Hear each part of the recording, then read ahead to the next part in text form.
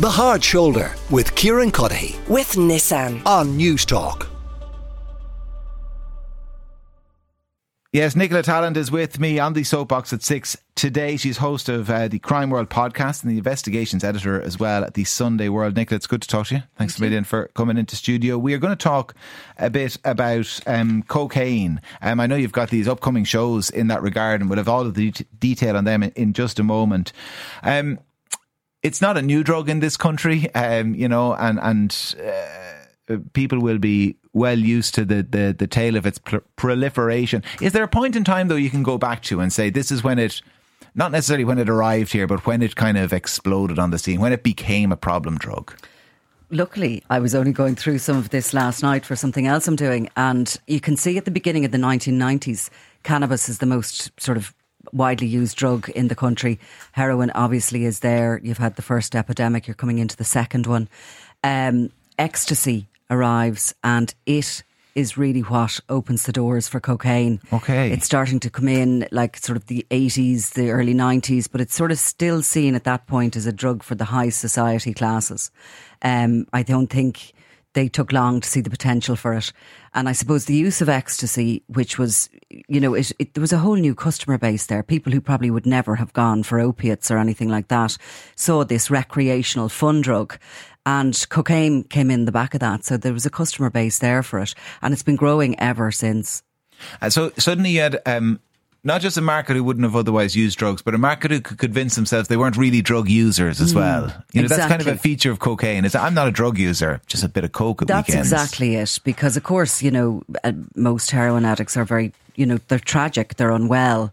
They're not proud of that. They'll hide down alleyways to shoot up, and, they're people largely with sort of, probably issues in their background, most of them. Whereas cocaine is seen as the drug of successful people. It's something that they use on a night out and they go back into their high-powered jobs on the Monday morning, So it has all that. But I think probably as well what you had in the 90s was this sort of Ireland was shaking off its shackles of poverty of the past, and you had employment starts to rise big time in the 90s. It continues to rise up to the millennium, and you've lots of people with lots more money in their pocket. And quite simply, it was the perfect storm.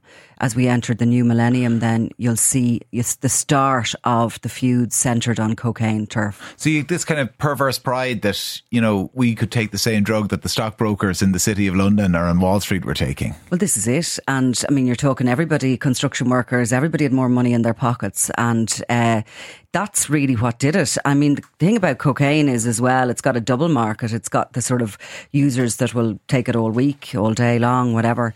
And then you have this surge of business at the weekends, which is the recreational users. So is it now kind of classed as it just exists right across society? Is that where we're at? Yeah, absolutely. It definitely does. It knows no social boundaries. It's probably the world's most socially inclusive drug. And it has this cool image. It always has. And, when I talked there about, heroin addicts probably hiding away their illness, which a lot of it is, cocaine, you'll see it being taken quite openly and quite proudly. I mean, there's lots of reports of people just taking it off the back of their hand in a pub or a club. No problem. Yeah, and I would wager as well, and this is anecdotal just from conversations you'd have, people would be much quicker to admit taking it. They'd say, and not that they necessarily take it all the time, but people would, if they had taken it, say, yes, I've tried it. People are much more reluctant to admit, maybe in kind of in civil company. Yeah, I've shot up with heroin. I've mainlined heroin once or twice. Yeah, there's no shame attached to it whatsoever, and that's the difference with it, really. And as a product, it's been, nobody's marketed it, but yet it is the ultimate consumer product, really. Yeah, it's got a huge profit margin. It can multiply in value 500 times as it crosses the Atlantic into Europe. And where there's a very willing, market. And in the kind of the 90s then, as it became more and more popular in Ireland, who was bringing it in? Was it a range of different criminal gangs? Were there one or two who were really pulling the strings? Yeah, you saw in the 90s as well, I suppose, the first proper migration of some of the big drug lords to Europe to sort of base themselves in Amsterdam, the European drug supermarket. They made their connections directly with the Colombians. And you have certainly two very significant groupings in Europe who are supplying Ireland and the UK, but there's an open market there. Anybody who wants to get in on dealing has, a wholesaler in Europe. So all of that kind of really sort of went hand in hand.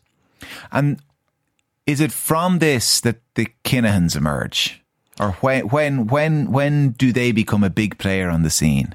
Then, exactly then, towards the end of the 90s, mid to late 90s, by the new millennium, they have bases in Amsterdam, in Belgium and in Spain.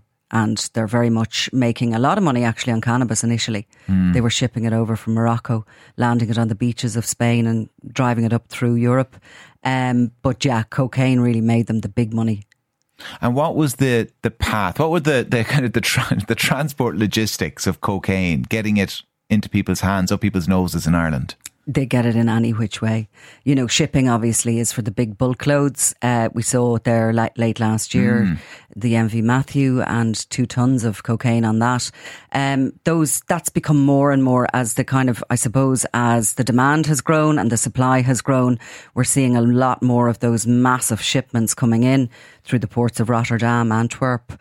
And look, they'll fly it, they'll take it in their stomachs, whatever. I mean, we had recently a kind of a young enough dealer who would have been coming of age around then, identifying a market in Australia where it's 4 times more expensive to buy coke in Australia. So he set up a network of human mules to mainly females to take it, across that far. Like, how long is that journey? Is it probably 24 hours? Yeah. They carried it internally and he had a network then who sold it and made 4 times, his money. The MV Matthew, I mean, that was a huge operation, a very successful operation. And it's probably impossible to answer this exactly, but to what degree do authorities, or can they put a dent in those supplies? So the drugs from the MV Matthew were coming from a crew called the Clan del Golfo, a big cartel.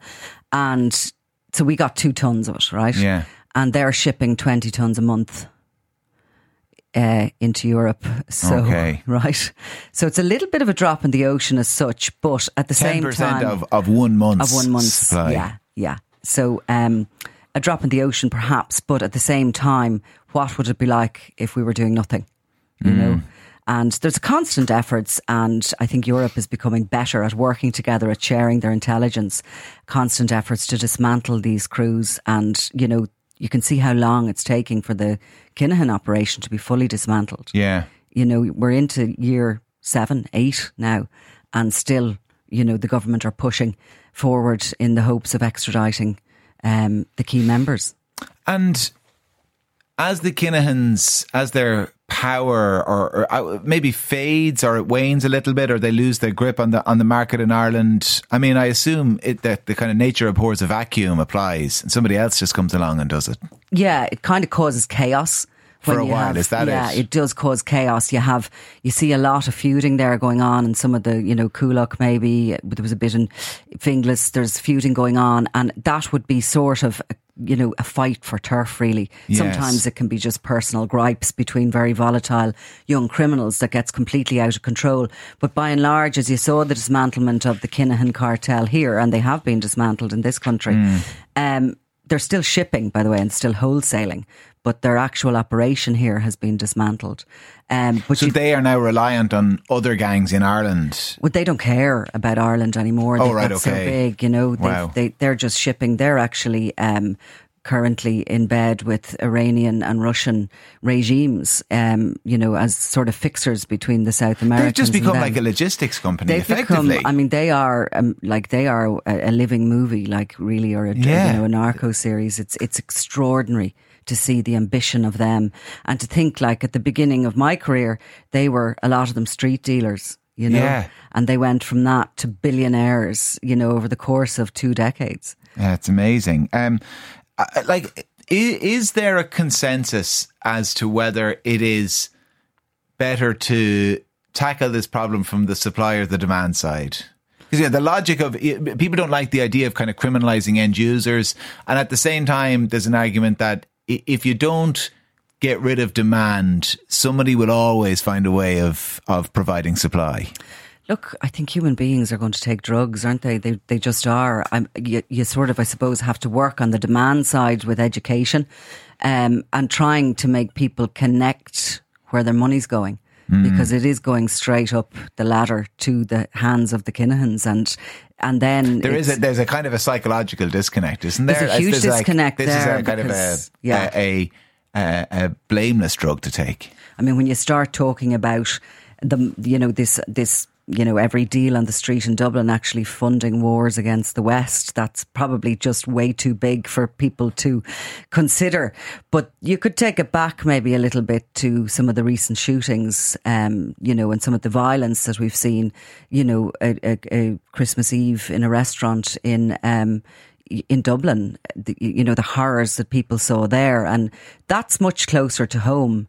And yet still, I think what you have is a problem that a lot of users don't live in the communities actually affected by it. So they can go home and close the door, and it's not outside their front door. It's closer to home than kind of Tehran pulling the strings of militant groups around the world. It's not in their living room, though. It's not in their living room, exactly. Now, at the same time, there is definitely, people say that cocaine is a recreational drug. It appears to be very addictive. I mean, the addiction services would say they're getting just mainly cocaine users in. Yeah. Cocaine users who started using drugs in their 60s. Well, that's fun. We literally have a text in. It just came in. We're recently at a Christmas party, come birthday party, and there was our lads in their 60s and some in their mid 70s openly going into the toilets to use cocaine. They thought it was brilliant fun. Yeah. You see, that is happening as well, and it has crept, of course, into every corner of rural Ireland, where you maybe have a little bit of loneliness, don't you? And you have a little bit of issues like that in among certain populations, and probably single men, older men. Maybe it gives a bit of confidence when they're out trying to talk to somebody and that kind of thing. I think that might be addictive then. That becomes addictive, that feeling. It's fascinating stuff, and I wish we could keep talking about it. But if people at home do want to hear you talk more about it, you've got this series going around the country to different places. Cocaine Cowboys with Nicola Tallant, The Deadly Rise of Ireland's Drug Lords. Limerick, Cork and Dublin, the first three events. Limerick on the 10th of February. And if people want to find out more, mcd.ie. Perfect, yeah. mcd.ie is the website. If you want to hear Nicola talking about this in much more detail, it is fascinating stuff. Nicola Tallant, thanks a million for joining us. Thank you very much. The Hard Shoulder with Kieran Cuddihy. With Nissan. Weekdays from 4 on News Talk.